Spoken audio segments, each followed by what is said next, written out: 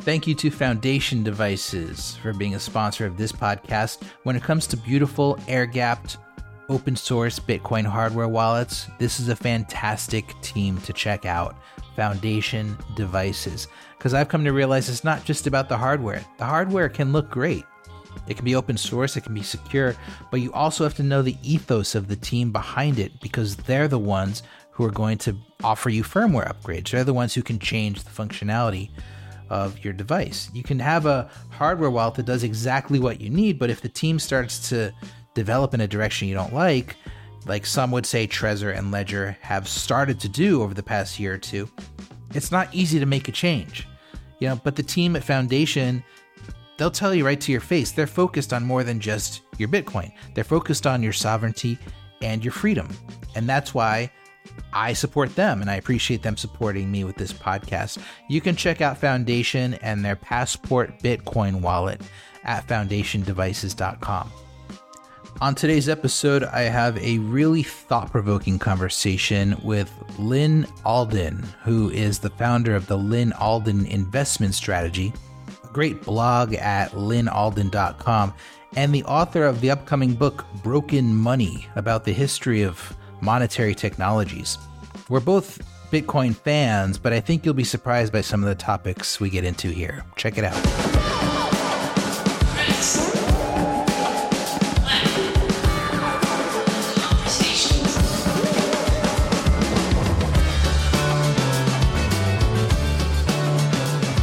Okay. Yeah, thanks for joining me, Lyn.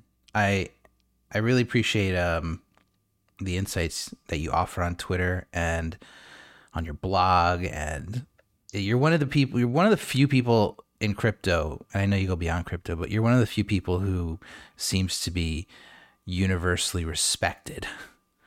Well, I try my best. It's definitely not universal. There are certain pockets, especially among some of the less decentralized cryptos. They don't like my criticism, so I'm not really well respected from those groups, but I think I'm respected from most people I care about. It's interesting because I don't see that. Twitter doesn't show me that part of you. Twitter just shows me, X.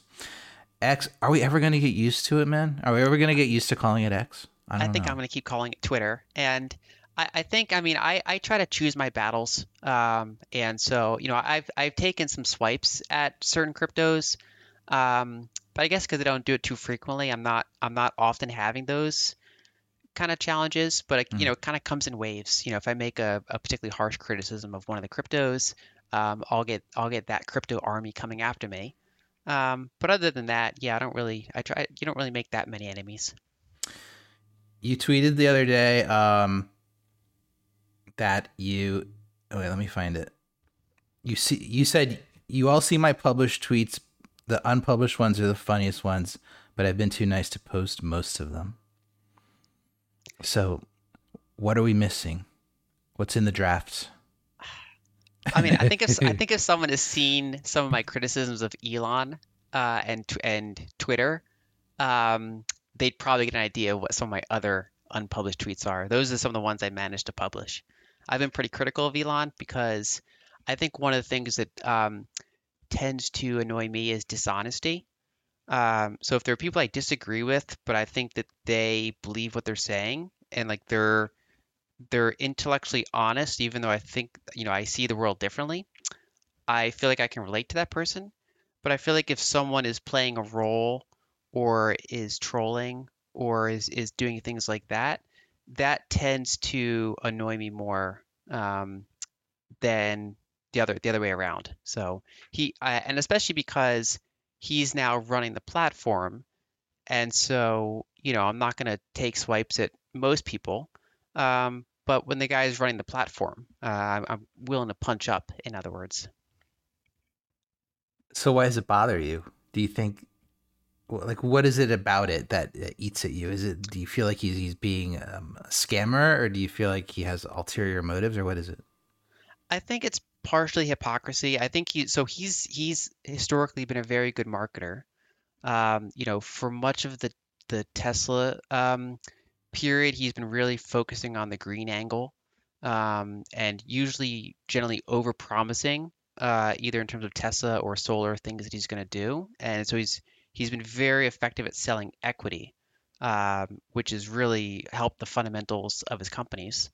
And then when Bitcoin was having its bull run, he played into the Bitcoin theme and he got Bitcoiners to like him a lot. But then he shifted over to Doge and would like troll around with Doge, which actually, would in many ways cost a lot of people money. He was basically kind of making these traps for people. And then in the current era, I think he's playing politics in a way that he's purposely riling up certain bases and provoking other bases. And in all of these different things, whether he's playing around with ESG narratives, whether he's playing around with Bitcoin or crypto, whether he's playing around with politics, he's pushing buttons, I think, strategically rather than because he feels any certain way. And one of the, I think, hypocritical aspects of Twitter is that if you look at some of the statistics, he's operating on a free speech theme, compared to the prior management. And in some areas that's true, but then in other areas, like especially outside of the U.S., Twitter's compliance with government takedown requests has increased under Elon's watch. And one of the complications is that because Twitter is not his largest business, so Tesla and SpaceX are more important. Um, there's a conflict of interest there, where if the people running Turkey or India, countries like that, if they reach out and say, "Hey, can you take this off Twitter?" He's very quickly to comply because what he ultimately wants to do is sell Teslas and rockets in those countries. That's Mm. more financially important to him, and so there's a conflict of interest when you run a media platform and have other bigger business interests. I would argue that it's similar or worse than, say, corporate media when they have all sorts of major corporate sponsors, like pharmaceutical sponsors, for example, whatever the case may be. They're obviously going to be biased towards their major sponsors. While in Elon's case, his biggest kind of quote unquote sponsors are the rocket company and the car company, and he will make deals with those countries, and then those tend to be the countries that he also has the most rapid takedown requests with. He basically complies. He doesn't fight back. And even if you look years ago on Twitter, like India or Turkey would ask them to take stuff down, and they would say no, and they would challenge it in their courts and stuff, and sometimes win. And Elon has generally folded over quicker in those jurisdictions, but the market where he has leverage is the United States, and that's where he's playing that what I view as a free speech game. It's not true free speech, but he's using that as his current theme in a similar way that he's used prior themes.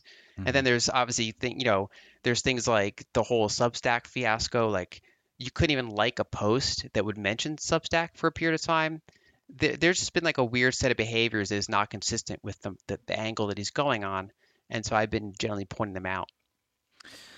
Isn't this though like what every company does now? Isn't this? I feel like global capitalism has resulted in, if you're not a hypocrite in this way that you're describing, that you're almost betraying your shareholders because you're not seeking out the strongest profit route. You're giving up money if you're not doing this kind of stuff. So isn't this kind of like a global thing? Or is it unique to Elon? So I think the thing that's unique is the delta, the difference between what people think he's doing and what he's actually doing. So for example, if we take Tim Cook as an example, Apple, not many people these days have illusions that Tim Cook is. Yeah, basically, I think what Tim Cook's doing and what the perception of Tim Cook's doing are roughly in line. I think everybody knows he's got to do certain things to not, piss off China, not piss off, all the different major markets that he cares about, and he's got to be this kind of very controlled figure. Um, and I have been critical of Apple, like when they remove certain things from the App Store, like I think that they have that kind of monopoly power, and they kind of go against they're almost the inverse of their 1984 commercial, like they're now the big entity that's kind of like they'll take down like certain apps and they'll say you can't have like Noster zaps in the App Store, for example, because it violates their, like, that they get a cut of 30% of everything, or that even if it's just a tip, it's not actually paying for content. Um, and so I've been critical of Apple, but I've not been as aggressive as most of these companies. And I think the issue with Elon is that the gap, like unlike many other CEOs, a lot of people are actually fooled by it. Whereas no one's really fooled by Tim Cook. They're not even really trying to fool people that much. Um, but Elon is more successful at it. And so I Mm. generally push back where I think there's a gap or a delta that's worth pointing back to, because otherwise you're just preaching to the choir. If I just come out and say, hey, Apple's not a, they're basically a giant corporate tool like all other giant corporations. People are like, well, yeah, what else is new? So I generally only go after things where I think there's a mismatch.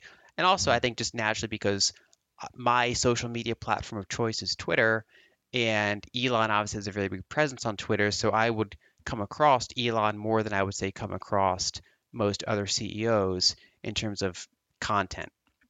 Yeah. I just wonder, like, I'm thinking about, okay, Tim Cook, for instance, a good example. Apple's pretty consistent with what they do and what they preach and what they actually execute. Um, but that's because they've that's their strategy almost. Like they've taken the human element out of leadership in a way, at least publicly, right? So Tim Cook obviously has a lot more views than he says to us, right? He's just not Yeah. out there spouting out everything that he thinks. And then when he brings that stuff into the boardroom, the leadership of the company is able to shoot it down and make sure it's not the Tim Cook show. Apple would never allow that to happen. Now, it was the Steve Jobs show, right? So it's interesting how Apple has evolved and sort of learned its lesson from those days, because I'm sure you'd agree, like the Steve Jobs Apple was a lot more like the Elon Tesla SpaceX X Twitter than Tim Cook Apple is, right? So it seems like Apple's made that strategic decision. So are there other? I just feel like though that there's almost like a balance. Like, do you feel like Apple's struck the right balance there, or should there be more humanity and less politics into the leadership of a company like that? Well, I think it's somewhat inevitable. I mean, when you're a $3 trillion company, I just think mainly it's not that I want to necessarily give Apple advice, other than to criticize them for certain areas sometimes, where I think it kind of interferes with decentralization or kind of makes a mockery of their prior themes, which is fairly uncommon but still pops up. Um, and even the Steve Jobs era, I mean, I'm not someone who's ever really been that critical of Steve Jobs. I mean, he has certain parts of his personality that I think people are critical of, rightfully. But I wouldn't really put him in quite in the same camp as Elon. He's certainly a colorful founder and larger than life character. Um, but I don't think that he had that as big of a mismatch between what he would say and what he would really think as Elon does. Um, and so I mainly just focus on where I think there's a gap. And it's a combination of focusing on where there's a gap and just focusing on what's around me. And because I'm on Twitter, Elon's around more than, say, Zuckerberg is, for Yeah. example.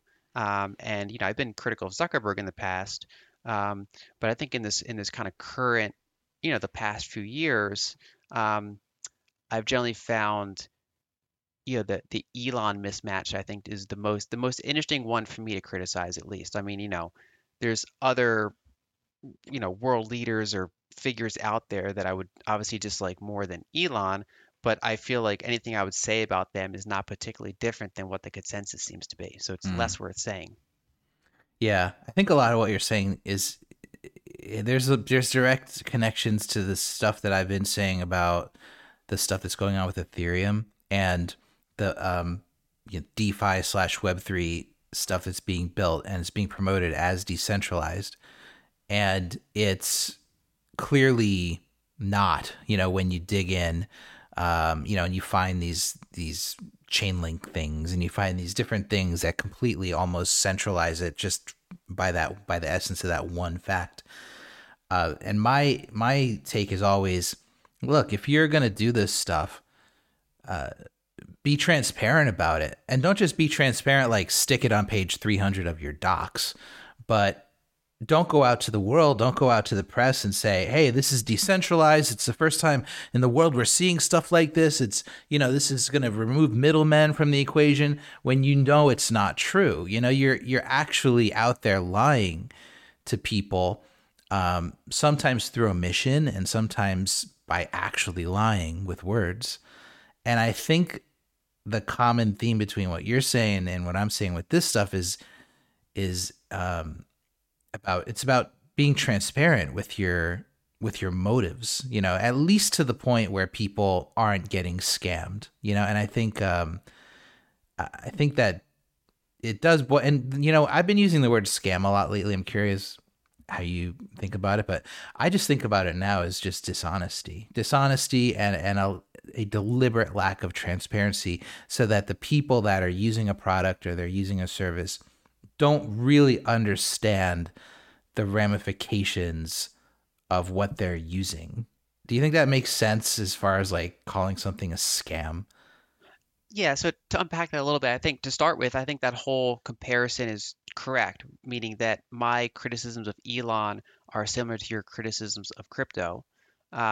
Basically, you notice a gap between what is said and what you evidence is true, and and maybe there's a number of categories where you might cover that, but you happen to have certain things you cover more. So it's crypto in this case, and so that's where people will ask, why do you spend so much attention on this? And it's you can articulate better than I can, but you point out that, well, it's because there's a gap between what they're saying and what is true, and so you've been putting some effort into focusing on that. I don't put as much effort into the whole Elon Tesla thing. I just kind of point that out as something that I tend to be a little rougher on, because that's the gap that tends to get my attention significantly. I think it's for similar reasons. And I, for both crypto and say Elon companies, I try to be targeted. So for example, I don't criticize SpaceX that often.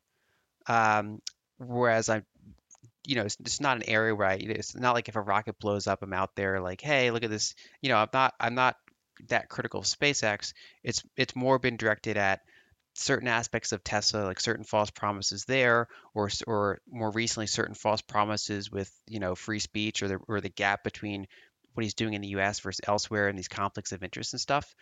So it's a targeted type of criticism, and when I focus on crypto, I kind of start by painting with a broad brush, because I mean, out of the tens of thousands of coins, most things are garbage, and the burden of proof's always on the project to demonstrate some degree of value. Um, but when I'm criticizing a specific project, I try to use the word scam a little bit selectively.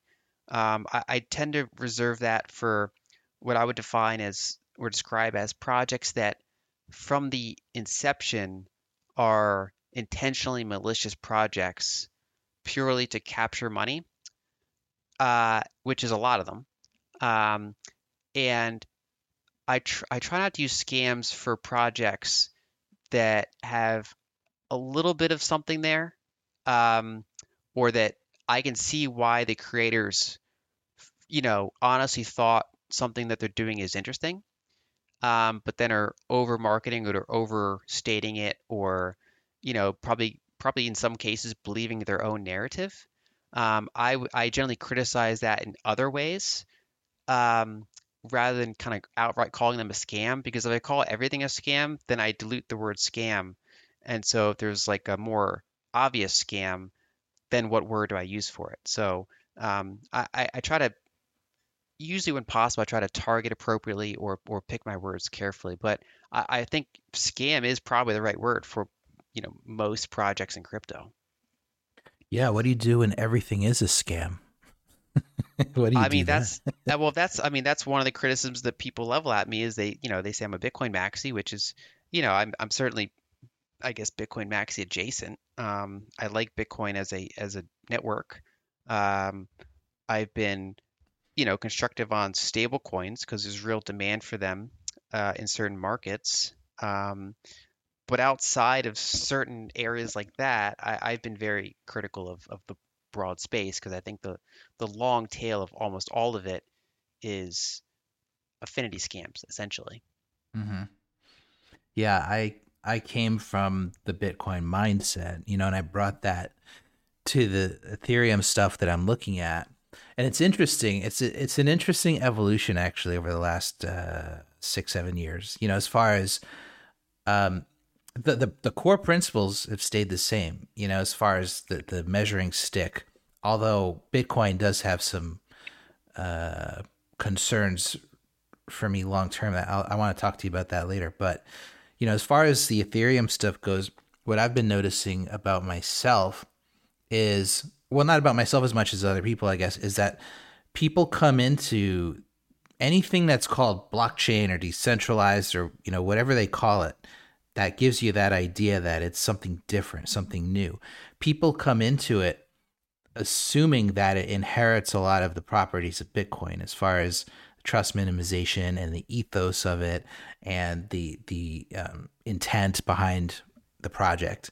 People come in with that mindset, and in Ethereum, it's almost never the case, right? There's always these points of centralization that would be absolutely intolerable in Bitcoin, and so this is what I go to the developers and I say, you're not explaining this clearly enough so that a new user will get it. And but they say, then they point to page 300 of the docs and they say, well, it's right there. I say, do you think that a new user is really going to read your docs and get to page 2? Like, no, they're not going to know what you're talking about. And then I switch into a regulator mode. Like I switch into like a government mind where I'm like, the only way that you can make this not a scam, in my opinion, is to, on your homepage in plain English with a big yellow triangle or a big red siren, like say to the user, there are centralized parts of this that you may not understand. This is who you have to trust. This is what you have to, and almost make it like so obvious that you can't possibly miss it. But then I realized, okay, nobody's going to willingly do that. The only way you can do that is if you force them to do that. So I get to that point where I'm like, I go from Bitcoin maxi to like full on like I want to use the force of the state to like force them to be honest. But it's interesting because that's what they do. That it's almost inevitable, I think. Like, don't you think that kind of regulation, that's exactly why regulators exist. And they're going to look at this stuff once it reaches critical mass and be like, you have to do this. Does that make sense? Well, that's what we've been seeing recently. The SEC has been at least trying to do that. Um, I think the way I characterize it is that I say, if we take politics out for a second, wherever someone is on the political spectrum, whether they're in favor of regulation or whether they're, in favor of no regulation, I think a lot of people would agree on consistency in regulation. So, if you're arguing that there should be zero regulation in crypto, you can also argue things like there should be, zero regulation in mail spam or mail fraud, or there should be zero regulation in, mailing like penny stock things to like senior homes and stuff like that, right? There, there's basically you don't see people kind of consistently arguing across the board. Crypto's kind of the current battleground. And so I think one way to think about it is that there's been a trend of gatekeepers being taken down. So, before to publish a book, you generally have to go through a traditional publisher. Over time, self-publishing got easier, but of course, the upside is it's nice not to have gatekeepers, but the downside is the long tail of low quality books is going to be bigger because the filter is non-existent now. The same thing is true for games, or the same thing is true for music, where when you take down the you when you basically enhance technology and allow people to go to market more directly, it's good, but then users have to understand that there's going to be a longer tail of bad content with those gatekeepers gone. And what blockchain did was allow basically peer-to-peer security issuance. So, instead of penny stocks having to go through the SEC, you basically make these penny stocks that go right to retail, and then regulators have had to kind of catch up to that and then decide how they want to apply existing securities laws to these types of assets. So I think in general, if someone's not in favor of any crypto regulation, you'd have to basically argue that you're in favor of the SEC being abolished or diminished in some way. Whereas I think if you're in favor of consistency, you say, well, however tight or loose the regulations should be, they should at least be applied as consistently as possible, which is basically my position that I think countries can have different levels of strictness, but I think consistency is important. Yeah, that's like looking at it like from that point of view where you can see the gatekeepers are being eliminated, right? As far as like you said, like books, like stocks, sort of like with crypto. I mean, I guess they are kind of like penny, like worthless penny stocks. You're just flipping tokens basically with penny stocks too. But um,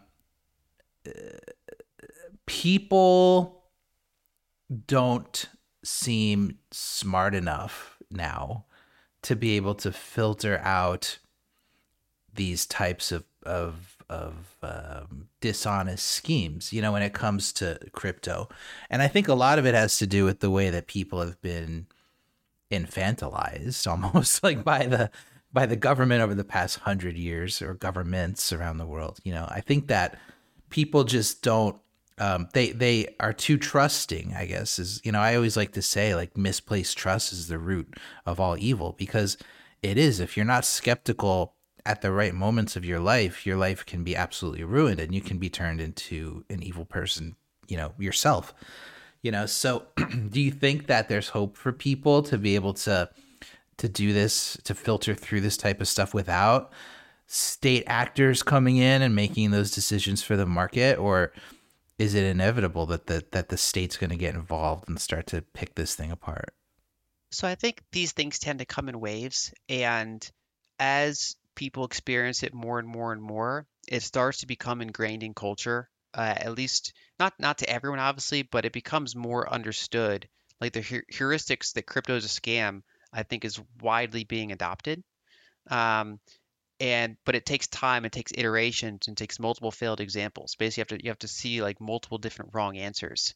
Um, and so, I mean, an example is that older people will fall for like email phishing attempts far at a higher rate than younger, more internet savvy people, because they grew up in this environment. It's more just like obvious to them, and that's just a generational learning thing. And so I think a lot of those things kind of go through that route. But of course, to the extent that regulators exist, I mean, their job is to try to apply the law consistently. And so if they're saying you can't issue a security, and then someone says, well, I issued a security in digital form, it's like, well, I mean, you're still issuing a security then, if it meets the description of a security. Um, and maybe, for example, some country like Singapore or Dubai will have, weaker laws, and maybe that's a good thing or a bad thing, but at least if they're consistent about it, versus maybe the US or maybe the UK, or whatever jurisdiction it might be, might have stricter laws. Um, I'm not sure, I think people will debate along their own political lines where the right resting point is. But I think it's consistency is important, and I think that people can focus on what they control. So, regulators are going to regulate, and those of us that are just private market participants, instead it becomes more about social pressure, or just warnings and educational content. Basically, people that take the time to call out the scams, or the bad marketing, or the traps, or things like that. It's important that people do that, because that's part of the signal, and that's part of the generational knowledge accumulation that helps, a higher percentage of people avoid those types of traps. Yeah, but then you look at, things like the Richard Hart thing recently, right, with Hex and all that, and you look at um, other things going on, and you realize, like, it's you can't save people from themselves, almost, right? So it's like human nature is devolved to the point where people are using their money to you know to join a cult, basically, like stuff like that. And this, I mean, you could even make that comparison to certain cryptocurrencies, right, where there's maximalism to the point where people will just stay there, and like drive it, they'll follow it to zero, and then these are the things that are going to be discussed in Congress, right? These are the examples that Elizabeth Warren is going to provide when she's advocating for crackdowns on banks to stop allowing people to purchase crypto and stuff like that. So I start to lose hope in the current set of humans on the earth. As far as like, this is where I've been going lately. I've been going in a direction very, very kind of nihilistic way. When I see the WorldCoin lines and I see the videos that are coming out now with biometric scanning at Whole Foods and stuff like that, and I start to realize, oh my God, like the world's splitting between. It's just like there's some of us that can see it. It's They Live. Have you seen They Live, the old movie from the 80s or whatever? It's familiar, but I'm not sure I've actually seen it. Oh my God, you got to see this movie. It's still good today. It's about this guy who's basically starting to realize that there's almost like these aliens among the population. They just look like normal humans, but they're aliens, and you can only see them if you wear this special set of sunglasses. And when you put on this special set of sunglasses, you can see who the aliens are. And you can also see that all around you is written all these messages that are like brainwashing people into just being, complacent and stupid and stuff like that. And then when the aliens start to figure out he's got these special sunglasses, they try to kill him and this whole thing. It's so good. Please watch it. I think you'll like it a lot. Interesting. I'll check it out. I think to your broader point, I mean, I fall prey to nihilism sometimes. I think one thing I try to do is snap myself out of it by saying to myself not to fall for like recency bias. So whenever we're in a certain generation, and so our generation has our focus on the current problems, and it seems like worse than prior times. But I mean, if you look back in history, I mean, there were some truly awful periods in history. I mean, you just think, how could people ever get so dumb, and how could they ever recover from that? And then they did in some way. I think basically eventually it got so bad it ran its course, and then there was some degree of societal adjustment around that. Um, and so if right now a lot of that is this digital form, it's biometrics, it's tracking, it's lack of privacy, it's just low information, it's people getting caught in echo chambers of various types. Um, those are some of the modern problems today. And they're unique problems, but they're kind of rhymes of you know problems of prior generations and sometimes worse problems. Yeah. Yeah. To me, it's like all roads with all this stuff and my main concern and the reason that I care about all this is because of this idea that's sort of been lumped under the term of the CBDC, right? The central bank digital currency, which now like nobody actually even knows what it means anymore. It's just like this almost like umbrella term for basically total government control of the money supply from, you know, the point of minting to, being connected directly to your account with the central bank. And I think that's the way I think about it. I don't know how others think about it at this point, but to me that's the idea. The idea that no matter how many central banks, no matter how many central bankers tell you it's never going to happen, it's going to happen because technology never stops and the government never stops abusing it, right? So the idea is you got a central bank, you've got your digital wallet, whatever it looks like at the point that this is launched. Central bank mints money, it goes straight into your wallet. There is no third party retail bank, and if it exists, it's almost inconsequential. It's like an arm of the government at that point. And the government can add money to your wallet, they can remove money from your wallet. This wallet's connected to your biometrics, it's connected to your social credit, it's connected to your medical history, et cetera, et cetera, et cetera, all through what people are calling decentralized identity, ZK proofs, etc. Do you give this stuff much thought? Like, where does this stand on your priority list? Well, to give an idea of how much thought I give it, I just finished writing a 500-page book um, that's adjacent to this topic. It's coming out later this month, actually. So I guess it's an accidental plug, but Yay. it's called Broken Money, and it discusses the problems that I view that money currently has and how we got to this point. And a big theme throughout the book is, the past more than a century and a half of further and further centralization of finance. And of course, the later chapters get into central bank digital currencies and things like that. And, generally writing a book is not the most lucrative thing you can do. Like, unless you're like I mean, obviously some authors get a lot of value out of it, but in general, it's not the best return on investment compared to, like if I focused a lot of my spare time this year on the book, and to some extent I had to, give up growth parts of my business. Um, it's not the most lucrative thing by far that I could have focused on. But I did it because I kind of felt like I had to. Like the culmination of a lot of my research over the past 5 years or so, and I felt like I had a unique angle or a certain story I wanted to tell. And so it's not a book that I felt like I just chose to write. It's something I just felt like I had to write. So basically, to answer your question, decentralization of money, including things like CBDCs, as kind of the ultimate expression of that, is something that has been top of mind to me for the past several years. How imminent do you think the threat is? I think it depends on a jurisdiction. I think it's a very different answer between China and the United States, for example.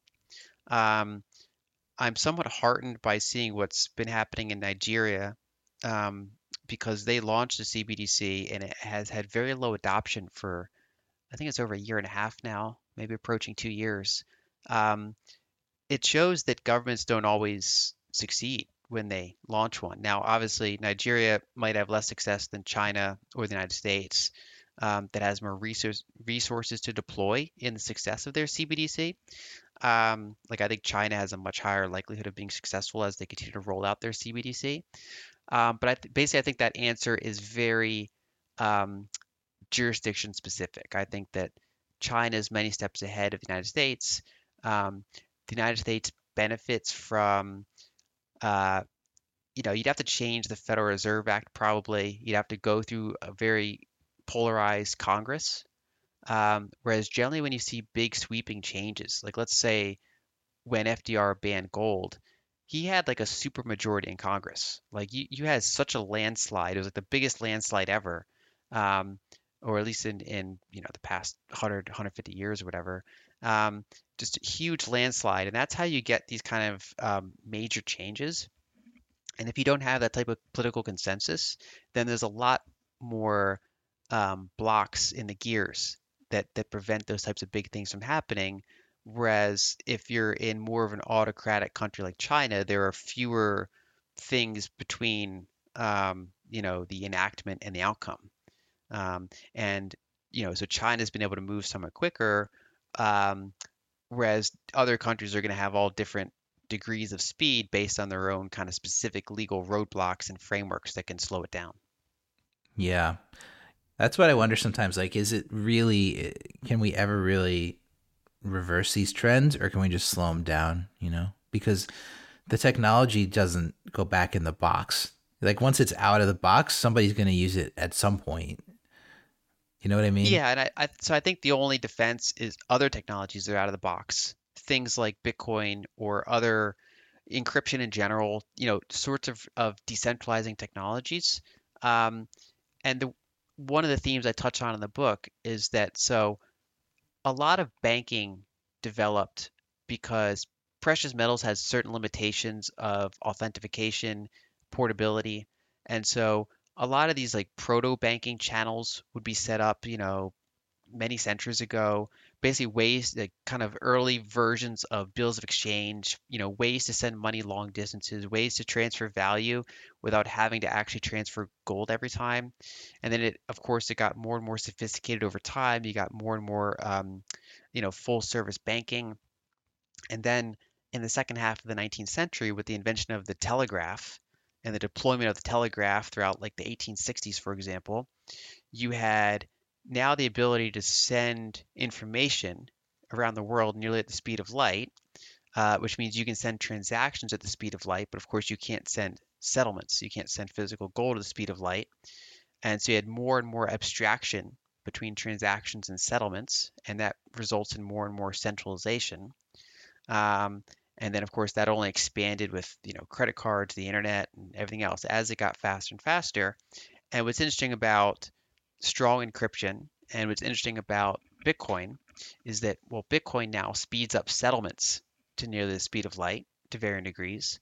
And so, in some ways, it's one of the first kind of like financial innovations that might reverse kind of the multi-century trend where previously everything that made money more convenient tended to centralize it more, whereas now in some ways this makes it more convenient but also decentralizes it, or at least gives tools to decentralizes it, or gives escape valves to the existing trend of centralization, gives people ways to opt out, gives governments frictions if they want to, go after them. You have to try to get people not to run nodes, or not to, not to be able to buy it from exchanges, and then they cut it off from their country's banks. But then you see in Nigeria and Argentina, they get it cut off from their banks and they still manage to acquire it. They buy it peer to peer because they're in environments where it's more obvious to them that they need it.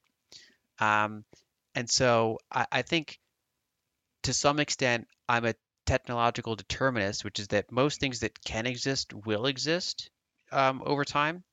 And so it is true that things like, centralizing technologies like central bank digital currencies, once they are an option now, they're always a threat forever.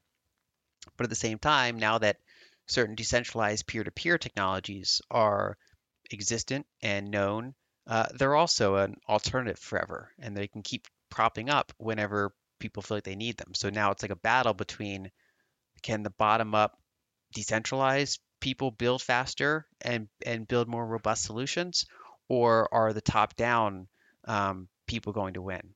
And I think in terms of culture, I think the decentralization is starting to it's doing well around the margins. I mean, basically the faith that people have throughout much of the world in institutions is low. It's been dwindling for a long time. That's politics, that's media, um, all the things that say our parents and grandparents would trust more than we trust now. We've had a degradation, I would argue, both in the quality of those institutions, but then certainly measurably the perception of those institutions. And so that certainly weakens the top-down ability, at least in many jurisdictions, to implement these things successfully. But then to your point, it also shows how gullible or ill-informed a lot of people can be.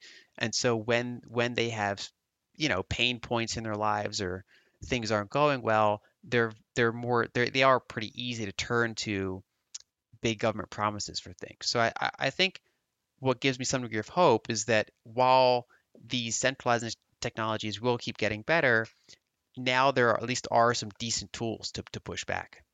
Yeah, that's the reason I got into Bitcoin. Like it was about having an escape hatch, right? Like having an alternate path.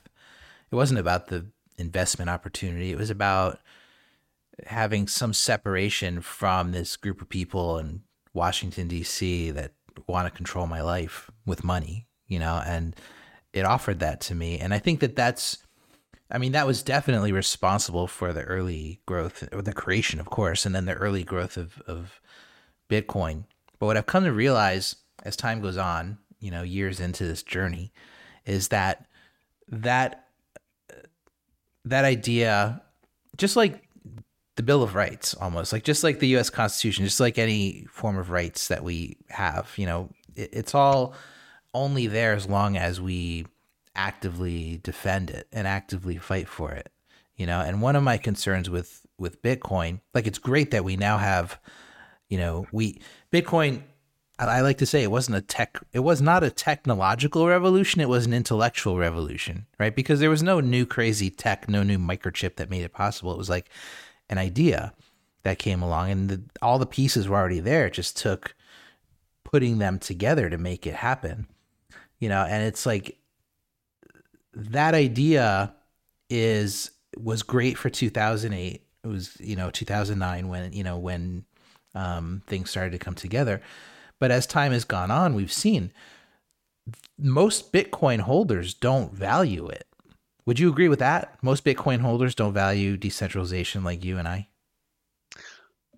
Well, I think, yeah, the average Bitcoin holder just holds a little bit of Bitcoin in their Coinbase account. I mean, so I think someone who identifies as like a Bitcoiner, which most holders of Bitcoin don't. They don't identify as a holder of Coca-Cola stock or Apple stock or Tesla stock or Bitcoin. Um, but I think Right. people working in the Bitcoin space generally have a decent view of decentralization. That's in large part why they're in the Bitcoin space and not the broader crypto space. Um, but yeah, the average person that just has, $300 of Bitcoin on Coinbase along with some Doge or something like that is not really thinking too often about decentralization. Um, but I think sometimes, in many cases, you know, the surrounding environment encourages certain behavior. So when you look at I don't really like Chainalysis too much, but they have that Chainalysis crypto adoption index. And I think the last time I looked, 18 out of the top 20 countries by crypto adoption were, and they don't really separate Bitcoin and crypto. So a lot of that's going to be Bitcoin and stable coins, but 18 out of 20 of their crypto adoption index were developing countries. Um, and that's understandable because people in developing countries on average have worse currency problems. And um, in many cases, their bank accounts are more likely to be shut down. If there's kind of there's authoritarian countries, there's inflationary countries, there's ones that are both, but there's a whole spectrum to deal with, and so it's not shocking that more Argentinians as a percentage, care deeply about things like Bitcoin and stable coins, because for them it's not like a theory of why it's useful. It's like either you have them or you're getting devalued. Whereas Americans, for example, have a little bit more luxury to not be as cognizant of it. So if things start to get worse in some of these countries, I think then those types of adoptions take off. I mean, for example, when Canada was like, freezing bank accounts and stuff, there's a little bit of a mini wave of Bitcoin adoption in Canada. Like there are a number of some prominent people that came out and said, "Well, I didn't really get Bitcoin, and this event made me see it." And I think that basically the worse the currency gets, either because it's losing value quicker, or because something happens to them, or it's something that provokes them directly. That maybe there are other things that maybe could have provoked them but didn't, and something finally does, or something happens to them is when a light bulb goes off. And so in some ways, the worse that fiat currencies or CBDCs get, um, the more it can encourage this type of adoption. Now, certain societies are so locked down that it's harder to make happen. I mean, on one end of the spectrum, you have North Korea, um, you have China on like a little further in the spectrum, and of course you have other ends of the spectrum. But if someone starts in a pretty free environment and these things start chipping away at it, while there's an alternative and there's an army of people kind of like, shouting and advertising that this alternative exists, that makes me somewhat hopeful. And of course, developers are constantly trying to make the network better and more usable. I mean, it's certainly more usable now than it was 5 or 10 years ago. Um, and I see a future wave of tools coming out. And I'm also active in a little bit in startups and venture capital. So I try to do my small part to help bring forward some of those tools and fund things that I find interesting. Um, and so I think that's kind of the best we can do is just try to build the tools or build the world or send out a message, whatever our skill set might be, to do a small part to change some minds. Yeah, it's so tricky when you can't offer stable value. Like we haven't yet figured out how to offer stable value, stable buying power, that's decentralized. And there's been attempts like within the Ethereum ecosystem. There's been attempts, and some of them are working, and some of them are not. But they still rely on crypto. But it seems like that's the main problem, the main barrier to adoption for decentralized form of cryptocurrency, to the extent that Bitcoin is decentralized, is the volatility, right? That's, at least in my experience, people, and this happened to people, look at El Salvador, right? El Salvador bought tons of Bitcoin, and now it's worth half of what they bought it for. And we're talking about a national, reserve, right? A national treasury, where it's, we're talking about millions or billions of dollars. And I understand that there's a, well, just hold it, it'll be okay attitude. But at the same time, for somebody who's trying to just buy food for their kids, to somebody who doesn't have time to think about, the philosophical benefits of decentralization, It seems like that's the biggest barrier, and I don't know how we can ever get there, or at least in the near term. Like in the long term, you maybe, but in the near term, the CBDC is definitely going to beat us to that. It seems like, at least for the average person. Yeah, I don't think we're going to get to stable decentralized value anytime soon. I think it's going to be a long process. The reason that developed market fiat currencies are somewhat stable is because they're centrally managed. So they basically sacrifice most of their other attributes, um, and there's like a central group that's running this control function. If inflation starts to get hot, they use their various tools to try to tame it. If inflation's below their target, they actually try to encourage more inflation, which I think is silly, but that's the policies they use. And so the cost of that, partial stability is that you constantly bleed out value, and you're also, the central policymakers are prone to making centralized mistakes. Um, in crypto land, they generally rely on oracles to try to do decentralization, or there's various techniques to try to do stable value that they view as somewhat decentralized, and there's a little bit of a spectrum there. Um, but if you really emphasize decentralization, you have to minimize how much contact you have with the outside world. If you're trying to read outside data, for example, you're going through an oracle. Um, and so, Bitcoin's kind of the example of one that it's as self-referential as possible. It's not completely self-referential, but it's about as closed of a system as you can get. And the downside is that there's no attempts at stabilization. There's no attempts to like read the outside world and then kind of, fluctuate the supply or change certain things to stabilize it. But that's also what makes it the most immutable, the simplest rule set that's not really as prone to as many, gaming or changes as other things, or, kind of specific models. And I think in Bitcoin's case, to the extent that adoption will, in the long run, like to the extent that volatility in the long run will go down, I think it's largely a matter of adoption. So if, you know, Bitcoin was 10 times more widely held and had 10 times the liquidity, um, I think it would be somewhat less volatile. And I think basically the larger it gets in time and the less upside potential it has, um, the less, certain types of leverage is likely to exist on it. And then also, as we run out of these various types of crypto scams and rehypothecation and things like that, I think people get trained to avoid these types of leverage blowups. And so I think we have to keep in mind it's still, less than a 15-year-old asset class. And you can't really go from zero to trillions of market capitalization without volatility along the way. One analogy that I've used is like, or at least comparison, not really analogy, but comparison, is if you look at most technological adoptions, most of them are non-monetary. So, when electricity is invented, there are very few people that switch to electricity and then switch back, right? It's almost a one-way move. Unless you get really poor or something, you don't go back to not having electricity. Same thing is like once you have a radio, you don't go back to not having a radio. Once you have air conditioning, you don't go back to not having it. Um, and same thing for smartphones. People don't go from flip phones to smartphones and then go back again. And the challenge with something like Bitcoin is that because there's one, leverage, and two, just bad investor behavior, they get euphoric at tops and despondent at bottoms. A monetary technology like that is one where it's going to have these big adoption cycles, but then it's going to get over leveraged, over euphoric, and then it's going to have a multi-year bear market. And I don't really see how a monetary technology, especially where the unit of account fluctuates, is openly tradable, can adopt quickly. I think kind of in some ways it has a speed limit on how quickly it can realistically adopt because it has to go through multiple of these cycles.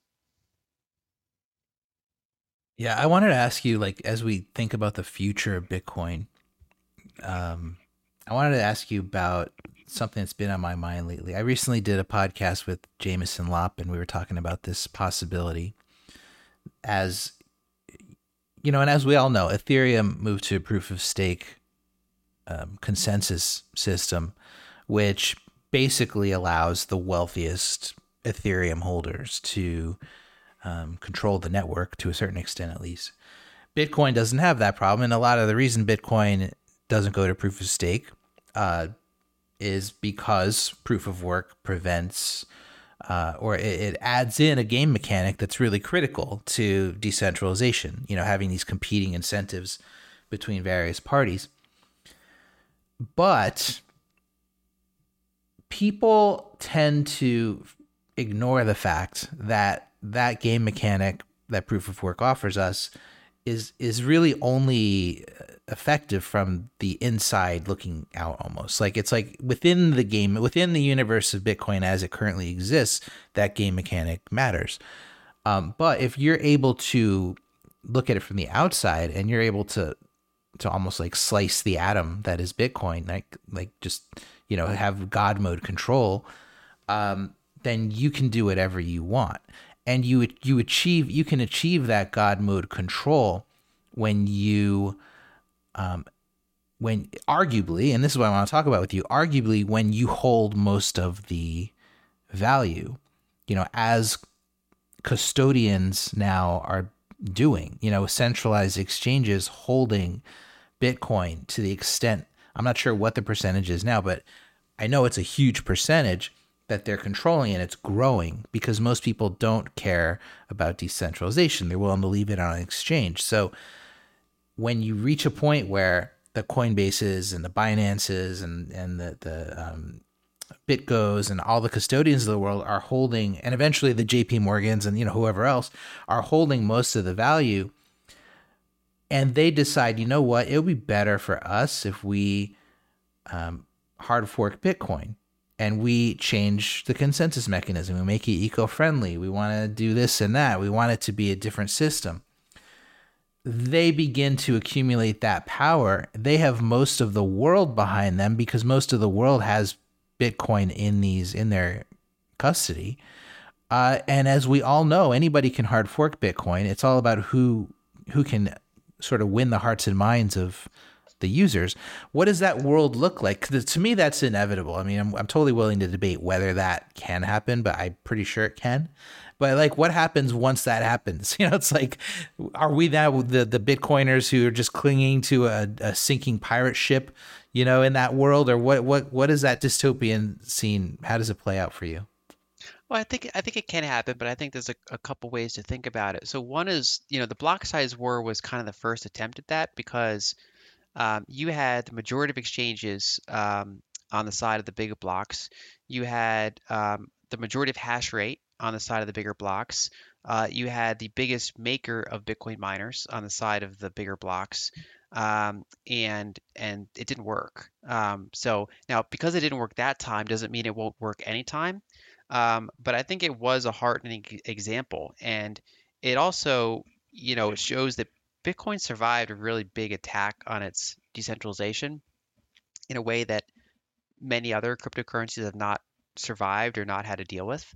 So I think it's a constructive example to analyze, and for people are going to form different views on it, but I think that's a useful example to analyze. If you look at current statistics, according to like say Glassnode data, less than 12% of Bitcoin is on exchanges. Now that number is higher if we include pure custodians, like the Fidelities or NYDIG, kind of these other types of non exchanges. But there's still a pretty significant degree of decentralization, and generally you've seen the exchange balance go down over time. Now, some of that wound up in GBTC, some of that wound up in like wrapped Bitcoin. So there's certain other honeypots that kind of got stuck in. But in general, the trend has been gradually in Bitcoin's lifetime, there's been a gradual distribution. So a little bit more distribution of coins over time, a little bit away from whales. Eventually a whale gets so rich they want to sell out. Those coins kind of spill out, decentralize a little bit, more people come in. There's no guarantee that that trend will continue, but that has so far been the current trend. Um, in general, I think one way to look about this is, you know, what happens post fork. So let's say a lot of coins are held by major custodians, and BlackRock and a bunch of them try to initiate some sort of fork that, is more centralizing and has more problems associated with it, but is more endorsed by institutions. Now, maybe that would be more of a credible challenge on Bitcoin than the block size war was. Um, but we have to think in mind then what? So when they have that more centralized blockchain, what happens to it? Does it actually get censored? Does that lack of decentralization begin to matter? Because if it does, it starts to become a worse network for many types of users. Um, and so if they try to fork it and say make the supply more inflationary, if they try to fork it and make it easier for um, censorship to happen, then it becomes a worse system. And that's where I think, literally culture becomes important, kind of like how Congress has like a 15% approval rating and, you know, news has like what, like a 20% approval rating. I don't even know the current numbers. All these major kind of corporate government institutions are having really bad outcomes. People memed ESG so hard that even the CEO of BlackRock admits that that term is kind of dead now. Like they lost the marketing war on the term ESG. And I think the same thing's going to happen to CBDCs. I think that they're going to, like, literally memes change. Memes in their current form are what they are. But I mean, slogans and memes and satire, different ways to change minds have been prevalent for, the dawn of language and writing and communication and poetry and satire.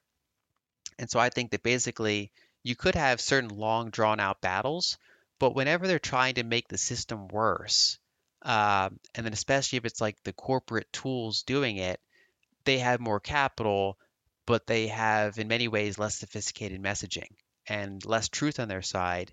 And so I still think that there's a significant degree of ammo or weaponry on the other side to push back on that. Hmm. Yeah, I can see that there's greater distribution like among custodians, like you were mentioning before. I guess the point I was trying to make was that they're all subject to the same set of regulations for the most part, and they're all subjects of the same, even ones that aren't based in the U.S. still succumb to U.S. force. So the scenarios that I'm thinking about involve the U.S. realizing that they're losing the battle. They realize that that Bitcoin poses a threat. They begin to push regulators and push corporations in a certain way that makes them realize, you know what, maybe we should take these steps to change the way that this works, and then combine all of that with the type of media brainwashing that we've seen over the last 3-4 years. As we know, when the government gets on a certain note, when they want to push a certain agenda, they're able to get the media behind them. They're able to, or at least they were able to, control social media. And really, like, you and me and anybody listening to this probably is going to be on the side that understands, like, wow, this is a total psyop. But then you got the other 99% of the world that just does whatever they're told, and then you start to get Bitcoin. The old Bitcoin is the enemy. That anybody who uses it is a criminal. The new Bitcoin, this is what you need in order to buy your bread. This is what you need in order to be a good citizen. And that's what I get worried about with the Bitcoin, because Bitcoin is a meme too, isn't it? It's just an idea, and it's about who owns the idea at any given point. And I get concerned that we're not going to be able to keep ownership of it in the long term. No, I think it's a good risk. I think it's meme plus truth. So like, if like Dogecoin's a meme, but there's less truth behind it than there is with Bitcoin, I would argue.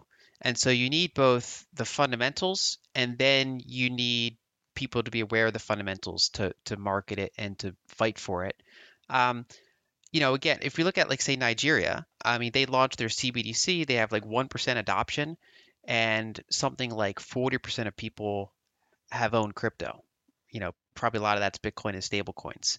Um, and so it shows that in their case, the government messaging is failing. Same thing in a lot of cases in Argentina and other countries. Um, and how many people 5 years ago would have thought that the CEO of BlackRock would admit that ESG is kind of a dead term now, like it's been so hurt.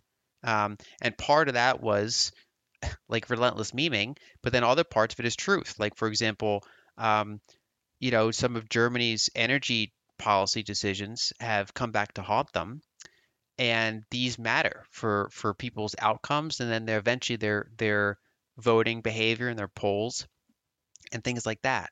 And so I can imagine a situation where say they fork Bitcoin, and some people have, like walled garden, like struggle Bitcoin, and other people have real Bitcoin, and that could be a battle.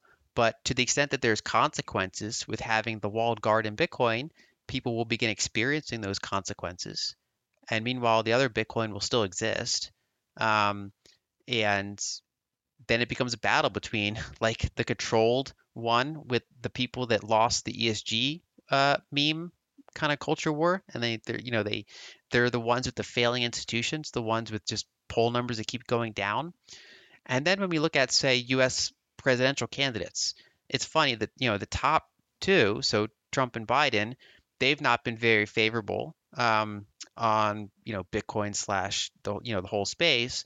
Whereas when you look at pretty much all the other major candidates, um, you look at Kennedy, you look at DeSantis, you look at Ramaswamy, like Swamaswamy, a lot of them are actually pro Bitcoin. Um, and so I think over time it's seeping into culture and politics a little bit more.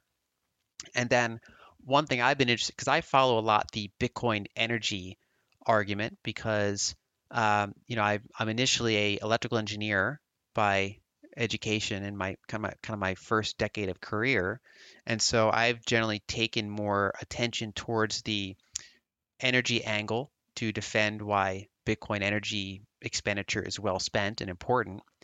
And a few years ago, you know, the narrative was generally not looking great, but enough people have put out content and have criticized bad journalistic content, um, that I'm actually seeing a pretty significant trend change. And one of the things I focused on over the past, like say, 18 months is there was a rise of progressive Bitcoiners, which I found interesting because Bitcoin has historically been more associated with libertarians and conservatives. And of course, it's a global phenomenon, so there's people from all sorts of different political persuasions. But generally, especially on the energy side, a lot of the criticism came from people that would identify with more progressive. Um, but then there's like this wave of progressive Bitcoiners that came, and for example, Jason Meyer just published a book, A Progressive's Case for Bitcoin. So he's like a progressive school teacher who likes Bitcoin and is really good at articulating around it, both in interviews and with his book. And they're sending that to like all the progressive politicians. Um, Whenever you see like a New York Times article or like a Greenpeace thread and they're criticizing Bitcoin energy, usage, if you actually go look in the comments now, there's like a bunch of progressives in there that are like ridiculing it. And so it's still a much smaller component, but it's now there's like this left flank of Bitcoin, which is interesting because it's more firmly been on the right. And now it's like there's this growing little node on the left there. And when it comes to highly polarized environments where Senates are split 50-50 or Congress is split 50-50 or things can't get through filibuster, any little kind of pool of like a little node you can get or like a little um, kind of little group like that is important. So I think the fact that it's become a little bit more bipartisan or a little bit like less cleanly among party lines, I think is good. And it's something I've been trying to kind of fuel the flames of a little bit to kind of keep that alive because I think that flank attack is like useful.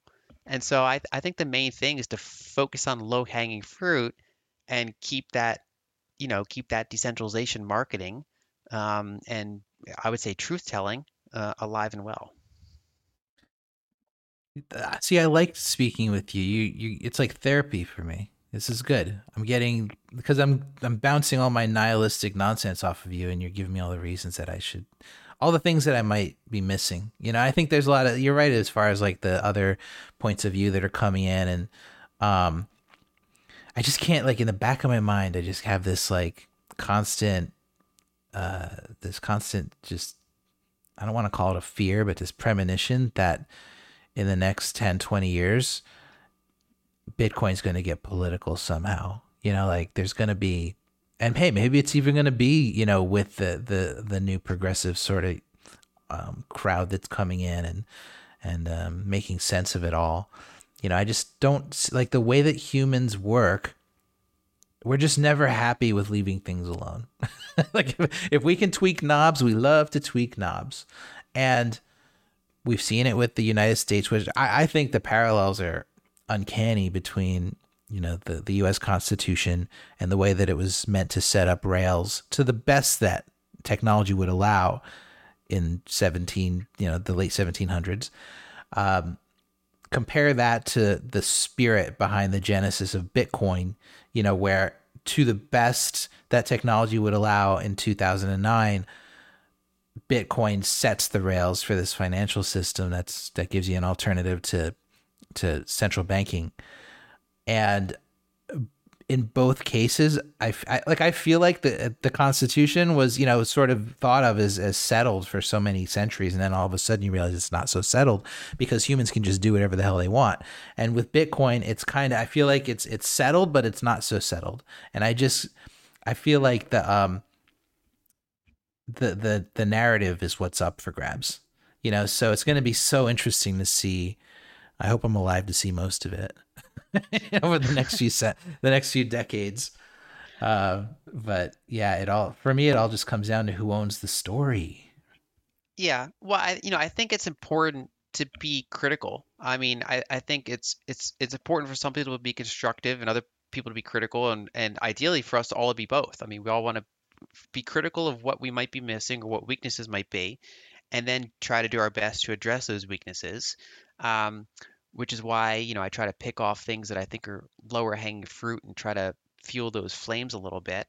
Um, and I think the Constitution analogy is good, because the Constitution is one of those things where I think it worked because it had certain truth to it. It built up it was like time for it to exist. It built up a certain critical mass, and then it was designed well enough that it was hard to change by design. And so even as politics changed, throughout the country so much, um, that core constitution was, very challenging to change. I mean, in order to amendment to the Constitution, you have to like get a supermajority in Congress and a supermajority of individual states, to agree to it. And that's why we've not had an amendment for decades, because we're in a very polarized environment. So like, what do we all agree on? Um, and so that's been a very useful document that is, it's not incorruptible, but it has a high level of corruption resistance. And, at the end of the day, there's still a social layer to defend it. But the combination of a social layer and then the fact that the status quo is that it's very hard to change. And when it comes to narratives, I think they're gonna change over time. It depends what's happening. We have to remember that there's something like 200 countries in the world. Um, Obviously, some countries have a much bigger sway on kind of global order and global law than others, but there is all these kind of like little pockets of safe havens and different views out there. So even if Bitcoin struggles in some jurisdictions, it can potentially flourish in other jurisdictions and still have that foothold to try to keep growing from. And then what I find interesting about the political divide in the US is that the narratives around Bitcoin will be somewhat different. So, the libertarian slash conservative view historically has been, it protects you from state overreach. It gives you censorship resistant money. It's resistant to inflation. And some of these progressive ones are saying, well, it's also protection against, corporate cronyism because, at the end of the day, state overreach and corporate kind of mixing with the government are in some ways kind of the same problem. Like, Tea Party and Occupy Wall Street were kind of two sides of the same coin in a way. One side's mad at Wall Street, one side's mad at government bailouts and deficits and debt, and they're all intertwined. And so the narratives for why someone might use Bitcoin based on their politics might differ a little bit. Um, but there are ways, like I can make an argument to a progressive why Bitcoin's useful to them. I can make an argument to a conservative why Bitcoin's useful to them. I can make an argument to a libertarian why Bitcoin's useful to them. That's probably the easiest. Um, I can make an argument to a person in China, a person in Nigeria, Argentina. You can tailor the argument And there are people that especially that either they live in those jurisdictions or they're members of those political parties, and so they tend to focus the best on constructing those narratives. And so that gives me some hope. But of course, I don't know what the future is going to look like in 20 years, and I think it's important to be critical of stuff and then just to build and work towards what we think the future should be. Yeah. Amen to that.